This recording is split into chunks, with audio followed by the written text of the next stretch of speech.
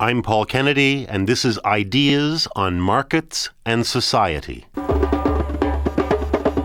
There was a sense of satisfaction among this Paris crowd, a sense that all of their campaigning against a global investment treaty was finally paying off.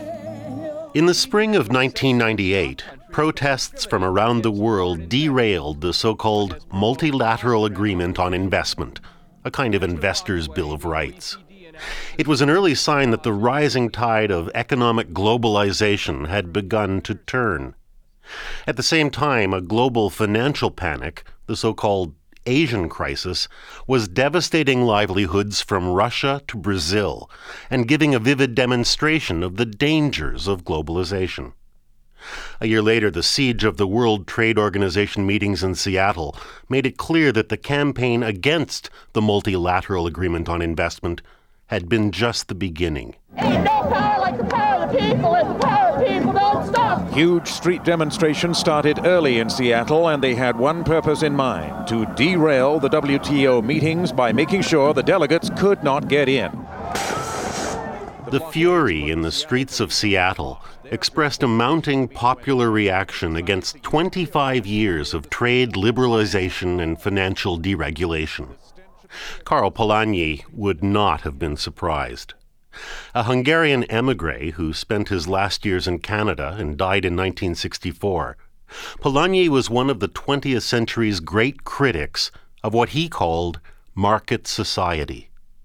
He argued that before modern times, all societies had kept markets under careful social control. Markets, he said, were embedded in society. Only in the 19th century was the market disembedded and allowed to regulate itself. The result, Polanyi said, was profound social disruption so severe that it expressed itself in fascism, war, and all the catastrophic upheavals of the first half of the 20th century. It was Polanyi's hope that by the end of World War II, this lesson had been learned and the market brought under control. At first, it seemed that it had. When Polanyi died in 1964, the strict regulation of the international economy that had been instituted after the war was still in place. But a new experiment with free markets and free movement of money was just around the corner. In this final episode of his series on Karl Polanyi's life and thought, David Cayley looks at the world from 1945 to 2005 through Karl Polanyi's eyes, and he ponders Polanyi's legacy to a world trying, once again, to bring markets under social control.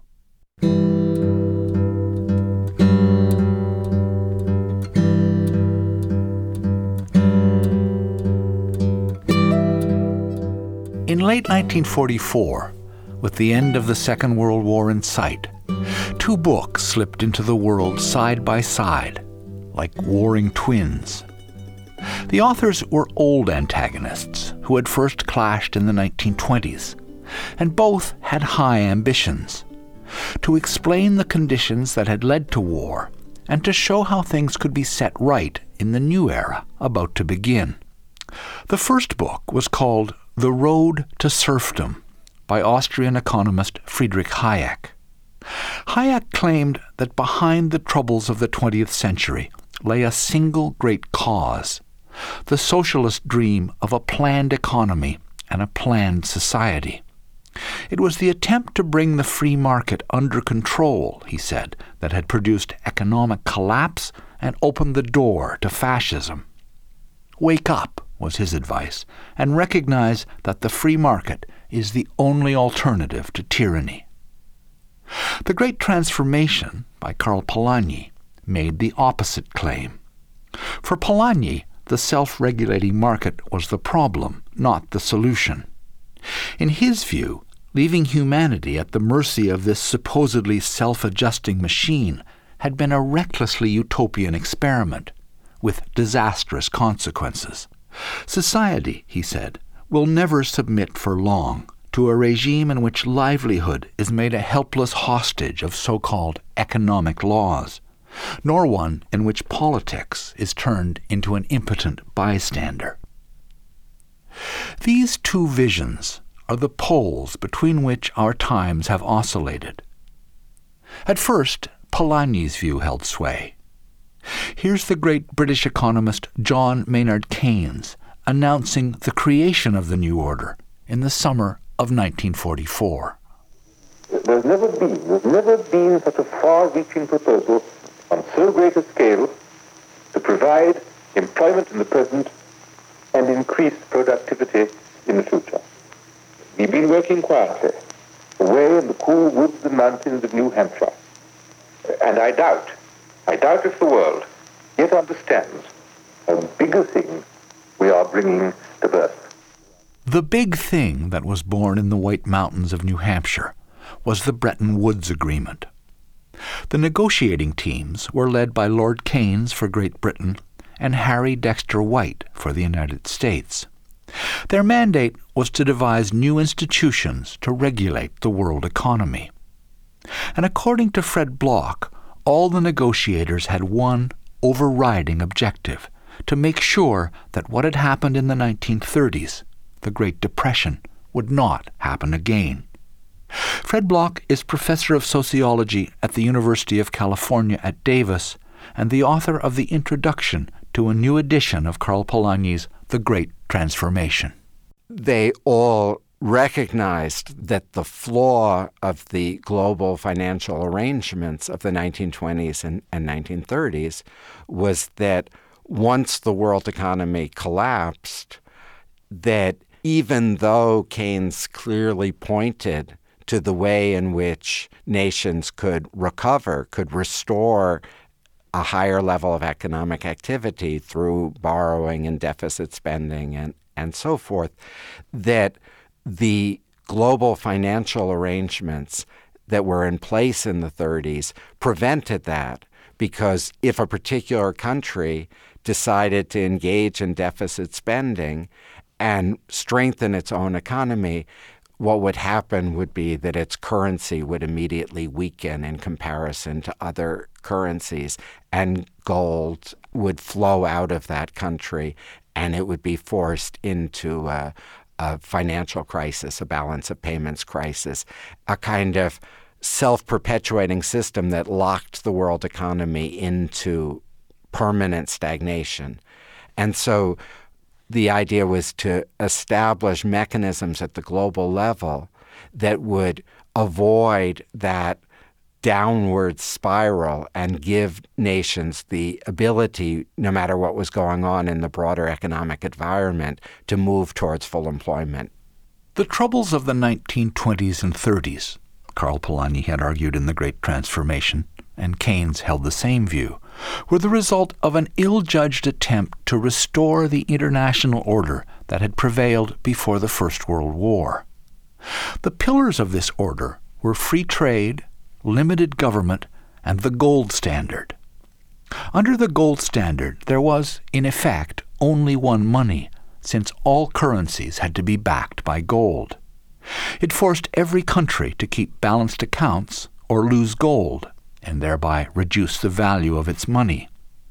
This is generally called the liberal order, but the term can be confusing, because in our time those who have revived this program of free trade, free capital movement, and hands-off government are often called conservatives, while their opponents on the political left are often called liberals. So, to be clear, in this program, liberal means liberal in the classic 19th century sense, and neoliberal refers to those who have tried to restore the liberal project of a self-adjusting economy.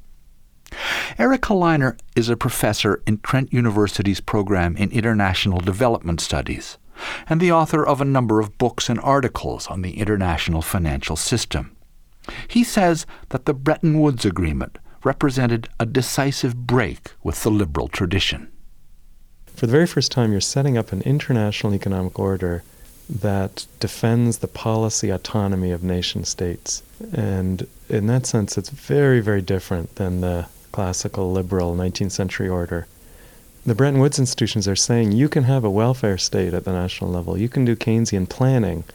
You can provide social stability through all kinds of domestic intervention, and our international order will not just allow that, but reinforce it. It will be protected. And to that extent, it was a radically new vision, inspired both by Keynes's own commitment to national planning techniques, but also by Harry Dexter White, the American negotiator, by his New Deal commitments. And he and his advisors describe it as a new deal for international economics. They're trying to protect and expand what they've done domestically in the U.S. in the 1930s. So all of that does sound Polanyian, in that you're building an order in which planning is permitted.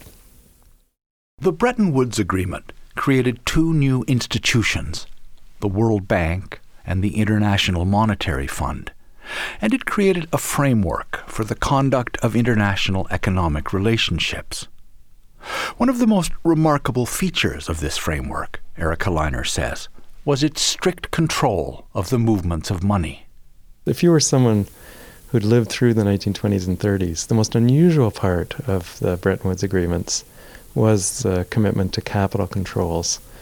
And that's where the Bretton Woods agreements break most dramatically with what had been before and with the liberal tradition. And Article 6 allows national governments to use capital controls under any circumstances, and some other provisions in the agreement, in fact, encourage governments to use these controls. And what that meant was a key part of 19th century liberalism was not just free trade, but free finance. People could move money in and out of their country with no restriction. And there are enormous international financial movements in the 19th century, especially in the late 19th century. And so you can just think of the movements of capital out of Britain to Canada to build infrastructure in the Canadian economy, and those are very large movements of capital. And it's all done in an unrestricted basis. There's no controls on that. And during the 1920s and 30s, again, there are very large movements of both that kind of portfolio capital, which had funded much of Canada's development, but also short-term movements of money between London and Paris and Berlin and all the major financial centers. And what Keynes and White put in place is the possibility of ending that national governments will decide when someone is allowed to move money from one country to another. And that's quite a dramatic departure. Now, why are they doing that? They're doing that because Keynes is very keen on allowing each national government to retain its own ability to set interest rates.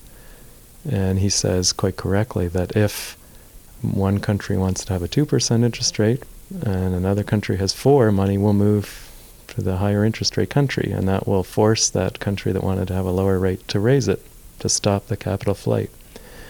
And so he says you should allow that country to keep its 2% interest rate, and a consequence is you can't allow the capital to flee the country. Keynes and White cited other reasons for capital controls as well.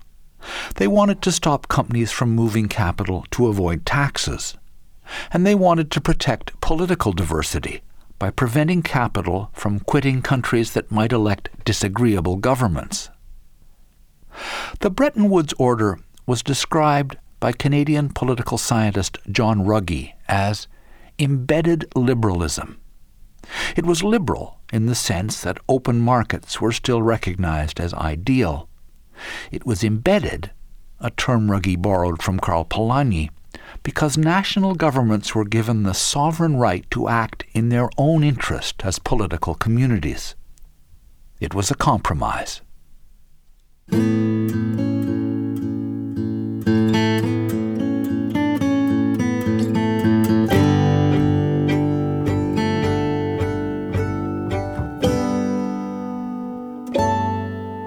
The Bretton Woods Agreement underwrote a period of prolonged prosperity, which lasted into the 1970s. Then a battle began over what to do about the new economic problems that had begun to crop up. Problems like high inflation, the end of cheap oil, and the strain of the Vietnam War on the American economy. Opinion divided. A curious sign of this division, Erika Leiner drew my attention to it, was the awarding of the 1974 Nobel Prize for Economics. The prize was shared that year between Swedish economist Gunnar Myrdal and Friedrich Hayek, whose book The Road to Serfdom I mentioned at the start. Myrdal was in favor of retooling Bretton Woods and creating a new order with better terms for less developed countries. Hayek's book, meanwhile, had become holy writ for the free market forces who wanted deregulation. Their views could not have been more dramatically opposed. In retrospect, of course, it's easy to see which way things were going. The election of Margaret Thatcher in 1979 and Ronald Reagan a year later sealed the case. But crucial decisions were already being taken much earlier. In 1973, for example, exchange rates between currencies were allowed to float. In the post-war period, they had been fixed and changed only occasionally. The effect, Fred Block says, was dramatic and instantaneous. Rather than the promised result of making currency markets more stable, it immediately produced extraordinary volatility in exchange rates because it created all kinds of profitable opportunities for speculators. And so rates start to fluctuate wildly with changes within a few months of 5% in the plus or minus direction. So in a period as little as a year, it was relatively routine that the dollar would gain 10% against the mark or vice versa. And 10% starts to be a lot if you're selling BMWs in the U.S. market. Your margin of profit is probably 7 or 5%, and the exchange rate is fluctuating 10%, it throws off everything. So the first part of the story is that the floating exchange rates weren't the panacea that they were promised to be. They, in fact, created more instability, which was, in fact, what Polanyi and Keynes would have predicted. But the more devastating consequence was that as people began to see these fluctuations, they said, hey, we need to protect our portfolios. Over this period of time, all of our capital holdings, as the German mark has fallen by 10% relative to the dollar, we're 10% poorer overall because we weren't able to protect ourselves from this. And so they said, from the old days, you have all these capital controls in place. These are keeping us from being able to protect ourselves from exchange rate volatility. If you dismantle the capital controls, we can put more of our assets in dollars and not take such a big hit. So over the period from the late 70s through the late 80s, all of the major countries dismantled the remaining capital control regimes because of this pressure from individuals and firms. So you have volatility leading to dismantling of capital controls. Well, what does dismantling of capital controls do? It increases volatility even more. And so you get this enormous vicious cycle of more capital movements, more volatility, more instability. But the most important point is that once you open the floodgates of the free capital mobility, you essentially eliminate the possibility for governments to pursue any kind of independent economic policies. Once exchange rates were allowed to float and capital controls were eliminated, the international order created by the Bretton Woods Agreement was essentially finished. Its two great institutions, the World Bank and the International Monetary Fund, remained, but their purposes changed dramatically. The turning point for the IMF came with the so-called debt crisis of 1982, when it appeared that heavily indebted countries like Mexico, Argentina, and Brazil might default. Keynes had seen the IMF in an enabling role, helping countries over the economic bumps. Now it became an enforcer, setting strict conditions in exchange for its help. The policy autonomy that the Bretton Woods Agreement had sought to foster was replaced by stringent policy prescription. And it was not just the debtor countries that found their room for maneuver shrinking. So did the rich countries. The classic case, Erika Leiner says, involved the socialist government of François Mitterrand in France. The year was 1983. Mitterrand was attempting, many of his supporters called it socialism in one country. It was really Keynesianism in one country. And it was an attempt to have a unilateral domestic expansion in the context of the global recession of the early 1980s, and Mitterrand saying we can get out of it on our own. And so he's launching some very ambitious spending programs and some redistributive programs too domestically. And he hits immediately some foreign exchange crises where the French economy is expanding at a rate that's not the same as other European countries around him, and so France is pulling in imports. People have more money, they're pulling in imports, and there's capital flight from the country because people are anticipating inflation, and French interest rates are falling below those of the European counterparts. And so the combination of both on the trade side and on the capital account side, capital leaving the country, produces a exchange rate crisis for Mitterrand quite quickly. And the choice of how to respond to that is what's the most interesting moment of that crisis. One response, which a large number of his advisors supported, was to introduce capital controls and also some trade controls to essentially preserve the national policy autonomy of the French socialist project. And that would have meant a rupture with both the international liberal institutions, but even within Europe, it would have meant a rupture with the European community, which wouldn't allow some of the things that he was proposing. And on the other side were a group of more liberal advisors, many of whom then subsequently become famous figures. Michel Camdessus was a central figure in the French Treasury, and he goes on to head the IMF after this episode. Jacques Delors is the most prominent figure in this liberal camp, who goes on to head the European Commission. And their argument to their colleagues is it's too radical to have what they call a siege economy.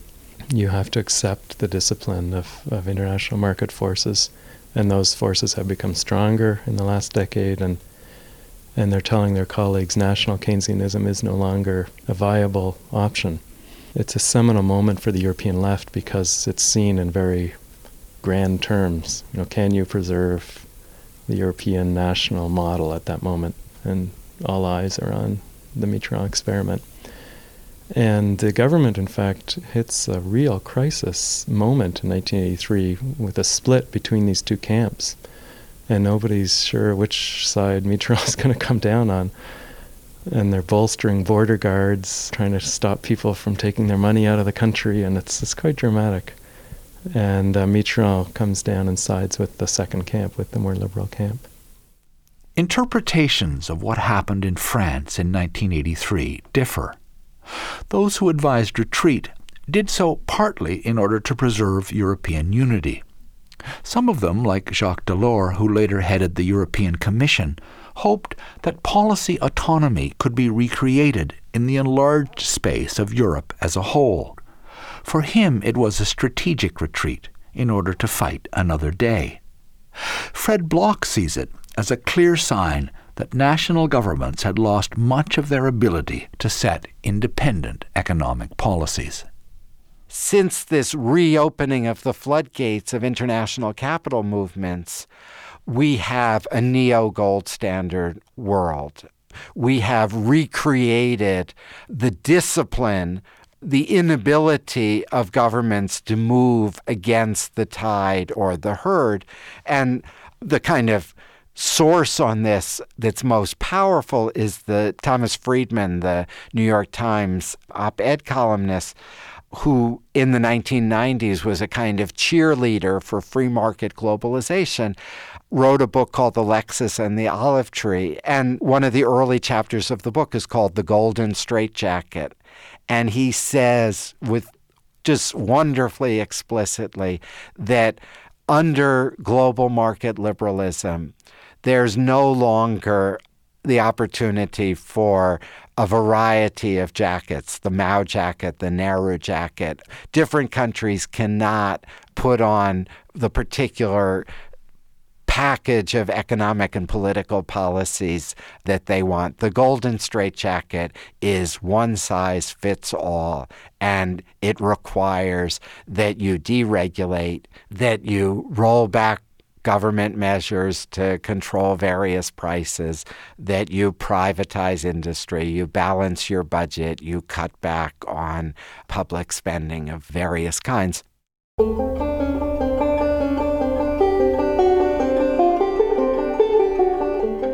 This is Ideas on CBC Radio 1. Tonight you're listening to the concluding program in David Cayley's series about the ideas of economic historian Karl Polanyi.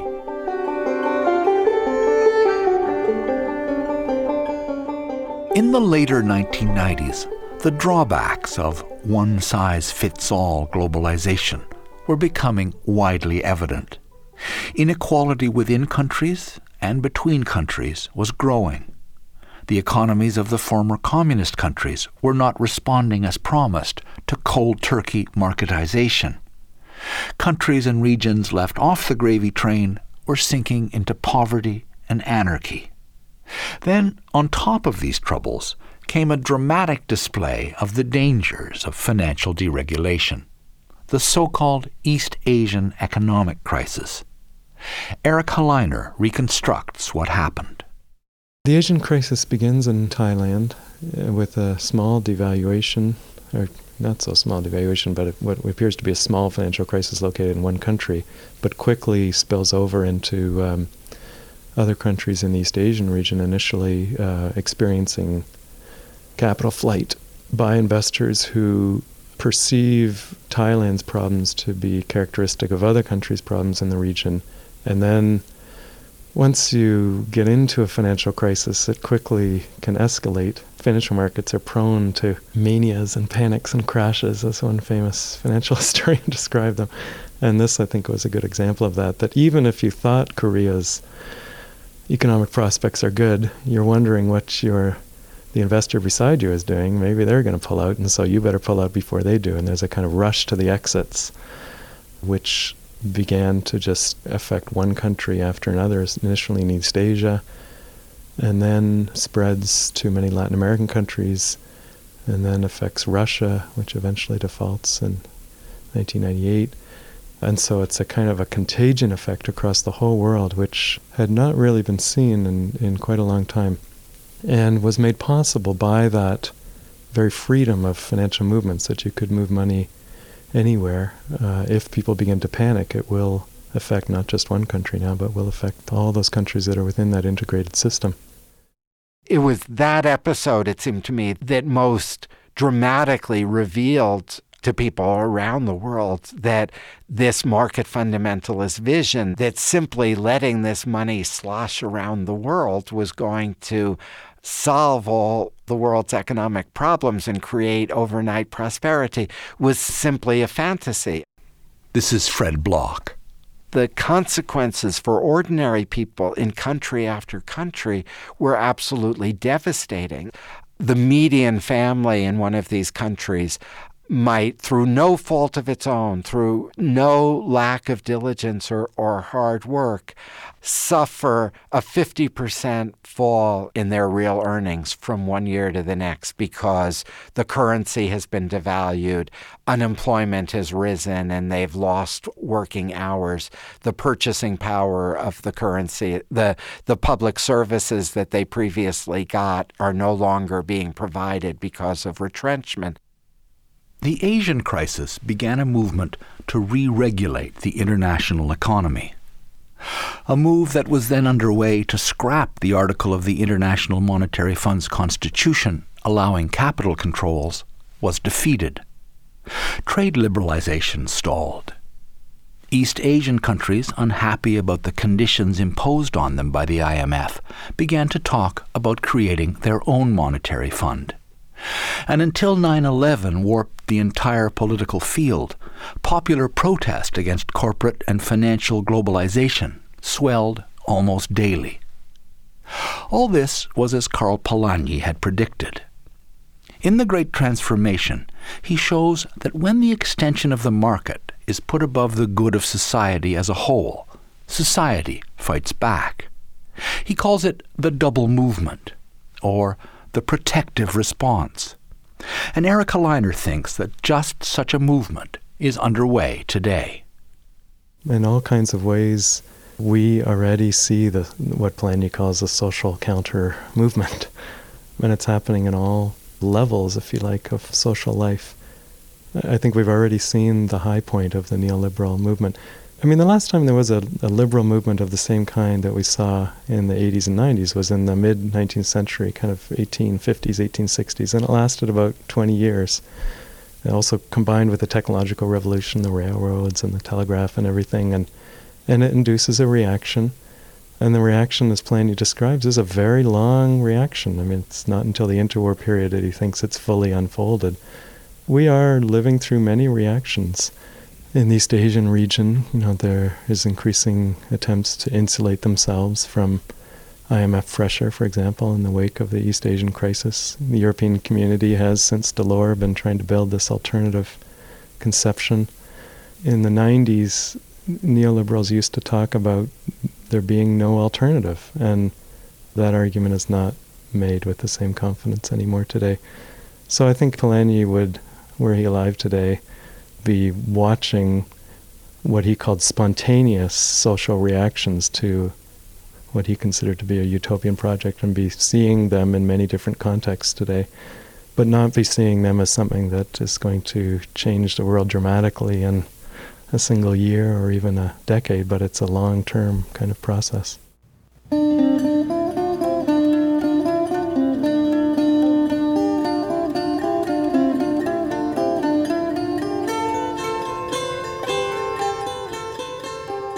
In the years after World War II, Karl Polanyi, like many people, was in an optimistic mood. The sheer immensity of the cataclysm that lay behind gave a kind of confidence that permanent reform would now have to be undertaken. Outside the United States, Polanyi wrote in 1947, liberal capitalism can hardly be said to exist anymore. In another article, he speaks of the end of what he calls universal capitalism, by which he meant an order in which economic power could flow unplanned and unimpeded through a global space. Polanyi did recognize, ominously, the persistence of what he called our obsolete market mentality, but he was hopeful that people were ready to face the fact that they must make society and no longer displace the responsibility onto the market. Obviously, the history I have just narrated proved him wrong. Economic liberalism did come round again, and again engendered a defensive social reaction. So it seems fitting and urgent to ask, at the end of this series on his thought, what Polanyi's work has to say to the present moment. 2005, of course, is not 1945 or 1870, when the first wave of reaction to liberal capitalism began to hit. One critical difference is the end of communism, and therefore the end of the sense that some fully developed alternative to liberal capitalism sits waiting in the wings. Marxism no longer overshadows other ways of thinking about alternatives, and this has created an opening for the distinctively different style of socialism espoused by Karl Polanyi. Here's Fred Bloch.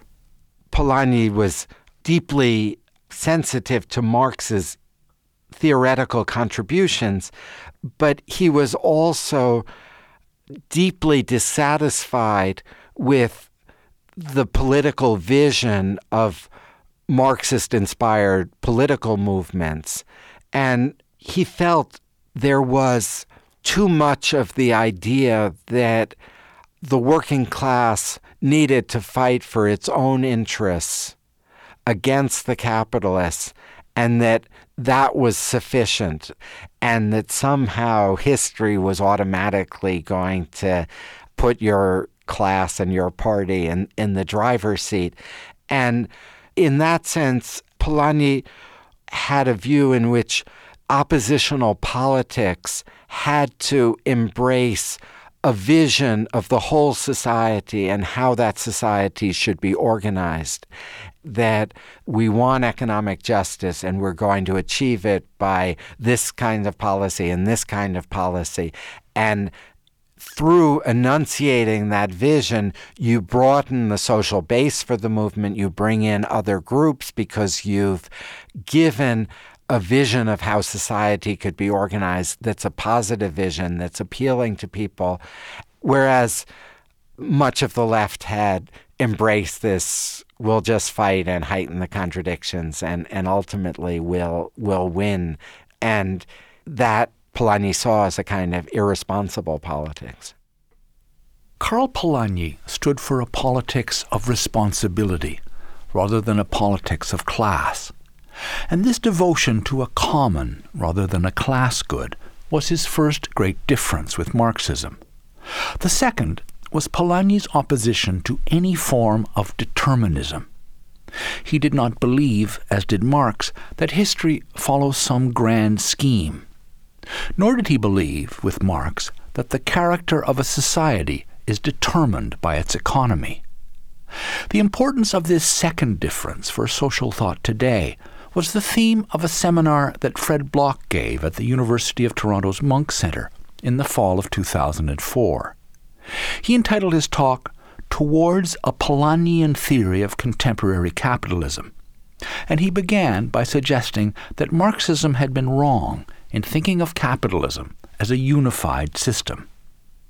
Paul Sweezy, whom he mentions, was a prominent American Marxist and the longtime editor of the Monthly Review. I once had a conversation with the late Paul Sweezy where I was talking about some visions about reforming capitalism, and he said, well, you can't get the capitalist leopard to change its spots, or it might have been the capitalist tiger to change its stripes. I can't remember exactly, but that capitalism was very powerfully being described as a beast. And it seems to me that that natural imagery, which is there very deeply in Marx's work, and he used it, I think, very self-consciously as a way to protect Marxism from reformism, from the threat that workers would accept half a loaf rather than radical transformation. And so he always talked about that you had to transform capitalism root and branch. You had to pull the whole thing out. You couldn't just change a little bit. So he used the image of capitalism as a natural system that had to be completely destroyed.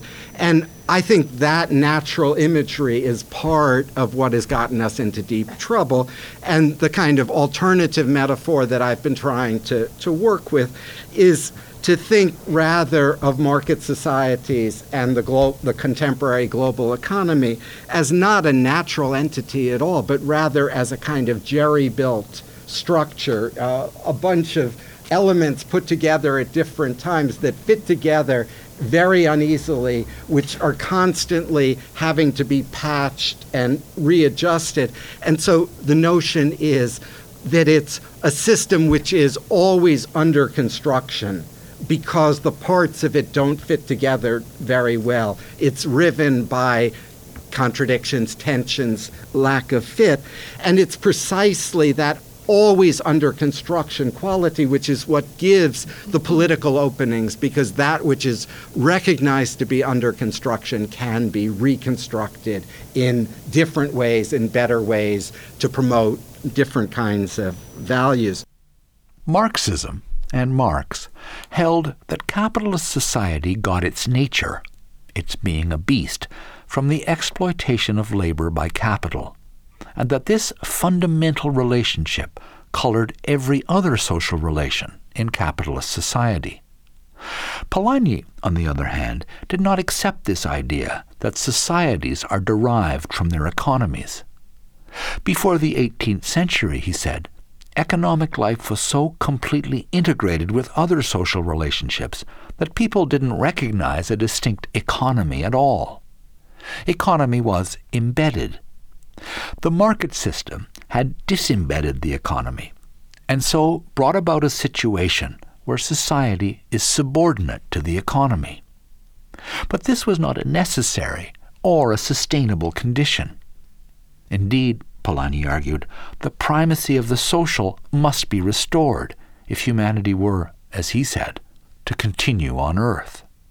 And this challenge to the primacy of economics, Fred Block told his audience at the University of Toronto, opens possibilities that neither Marxism nor liberalism could recognize.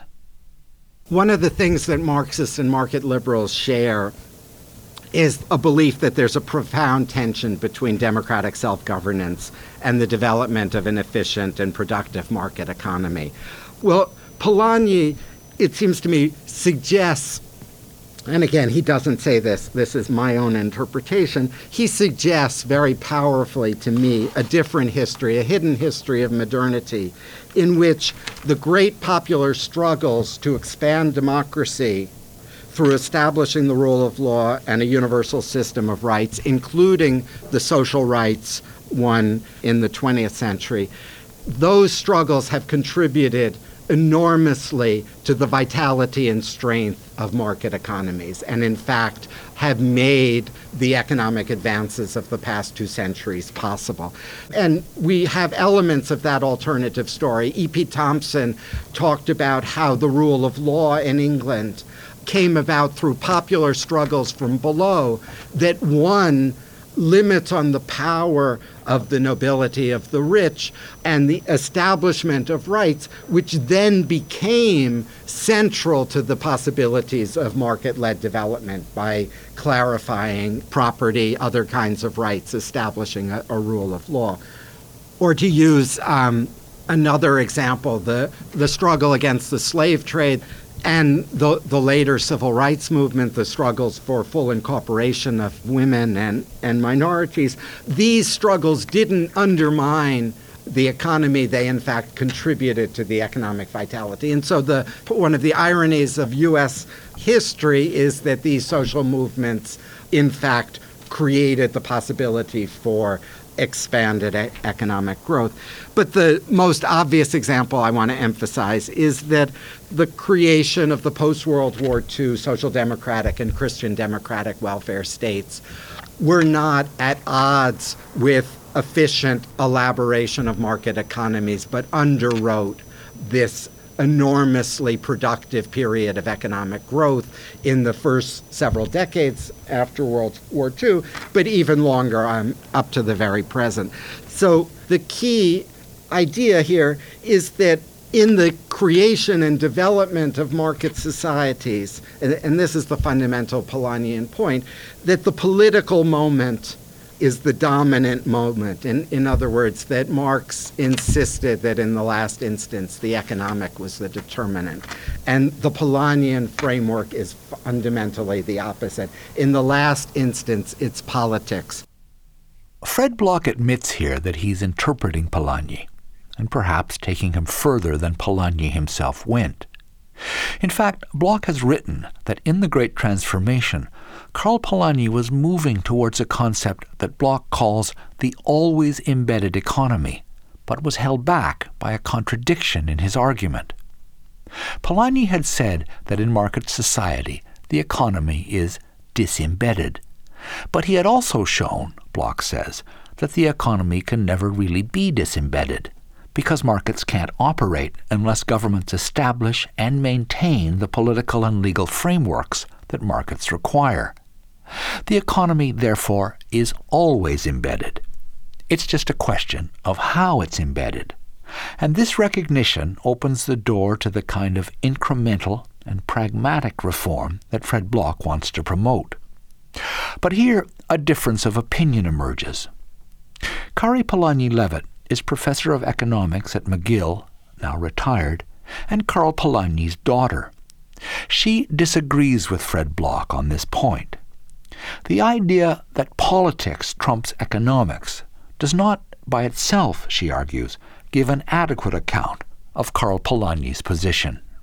My problem with that is that what disappears from view is Karl Polanyi's most important single insight, which is that the market system, or capitalism as we wish to call it, has disembedded the economy, whereby it operates according to laws and rules of its own, and indeed, in order to keep it functioning, to maintain the accumulation of capital, to maintain the rate of profit, it has to penetrate into the private spaces of family by commercializing private spaces, and of course into public spaces by privatization and all of that.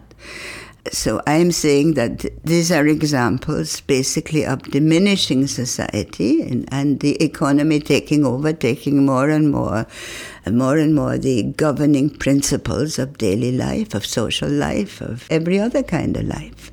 And that is disembedding the economy, lifting the economy out of society.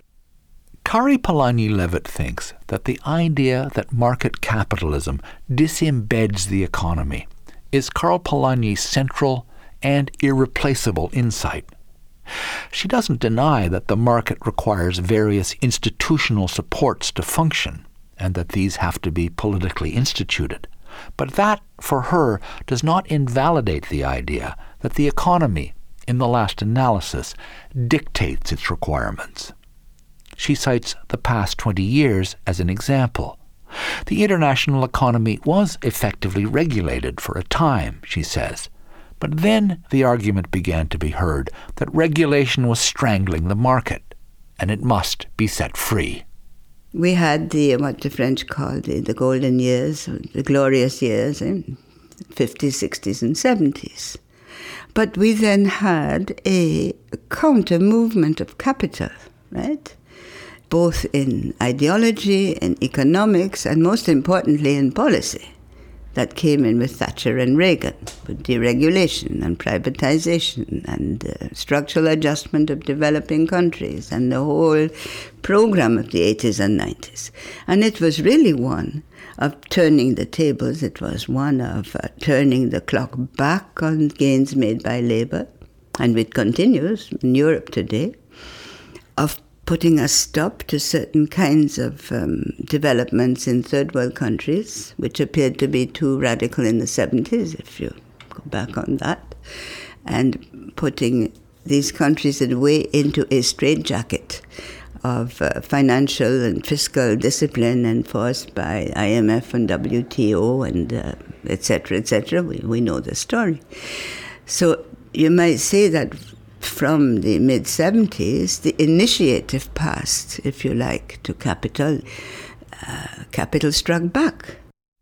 At issue between Kari Polanyi-Levitt and Fred Block is the central question that has been posed in this series: the relationship between markets and society. Fred Block asserts, if I've understood him well, that there is no inherent contradiction between the two, that a market economy can, in principle, be made to work for the good of all. Kari Polanyi-Levitt, on the other hand, senses what she called, in an earlier program, an existential tension between markets and society, a tension which she thinks is summed up in the idea that a market economy is disembedded. She wants to hold on to what she calls the radical edge in her father's thought. The radical edge ultimately is that there has never before been an economic organization of society which is based on individual gain or the fear of individual hunger, as was instituted in the 19th century, and as in actually we see that continues to operate in this way. People are socialized and forced and molded into having to act as producers and consumers within the market system. Right? We are a victim of this, but that does not mean to say that there is anything natural about this, or that indeed this can continue forever, because, like Adam Smith, like Karl Marx, like Joseph Schumpeter, and John Maynard Keynes, my father also believed, really, that this capitalist system cannot go on forever.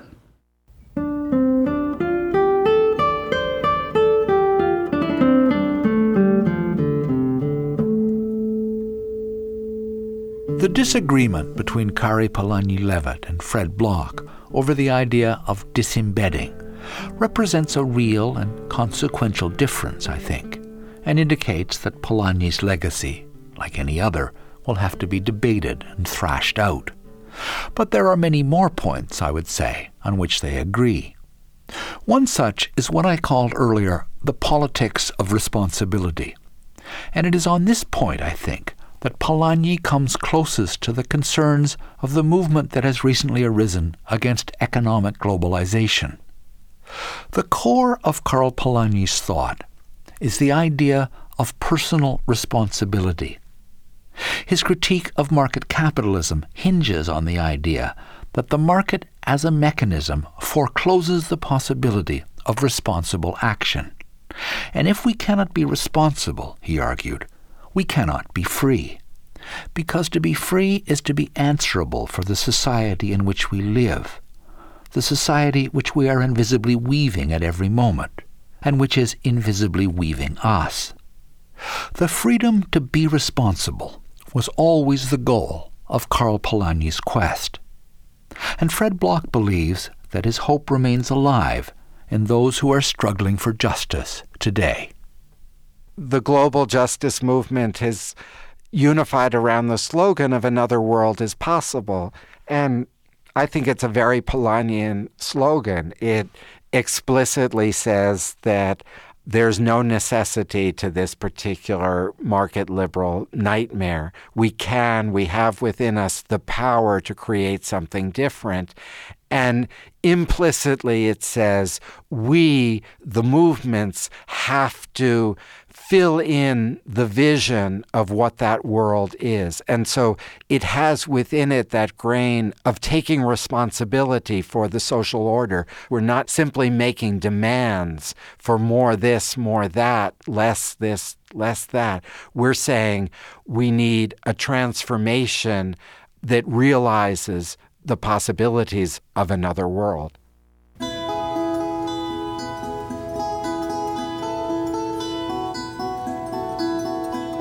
On Ideas, you've listened to the concluding episode of Markets and Society, the life and thought of Karl Polanyi. It was written and presented by David Cayley.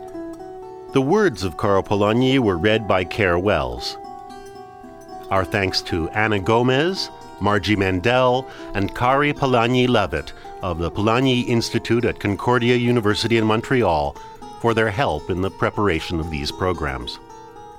The programs also drew on the research of Barclay Fleming at Mount Allison University, who's preparing an intellectual biography of Karl Polanyi. Technical production, Dave Field. Editorial consultant, Allison Moss. Associate producer, Liz Naj. Archival research, Ken Pewley and Norbert Boyley. You can order a printed transcript of this 5-hour series for $25, or 5 audio cassettes or CDs for $40, taxes and shipping included. To order, please call 416-205-7367. You can also send a check or credit card information to Ideas Transcripts, Box 500, Station A, Toronto, M5W1E6. Our order phone, once again, is 416-205-7367. The executive producer of Ideas is Bernie Lucht. I'm Paul Kennedy. The news follows, then the arts tonight, and Between the Covers.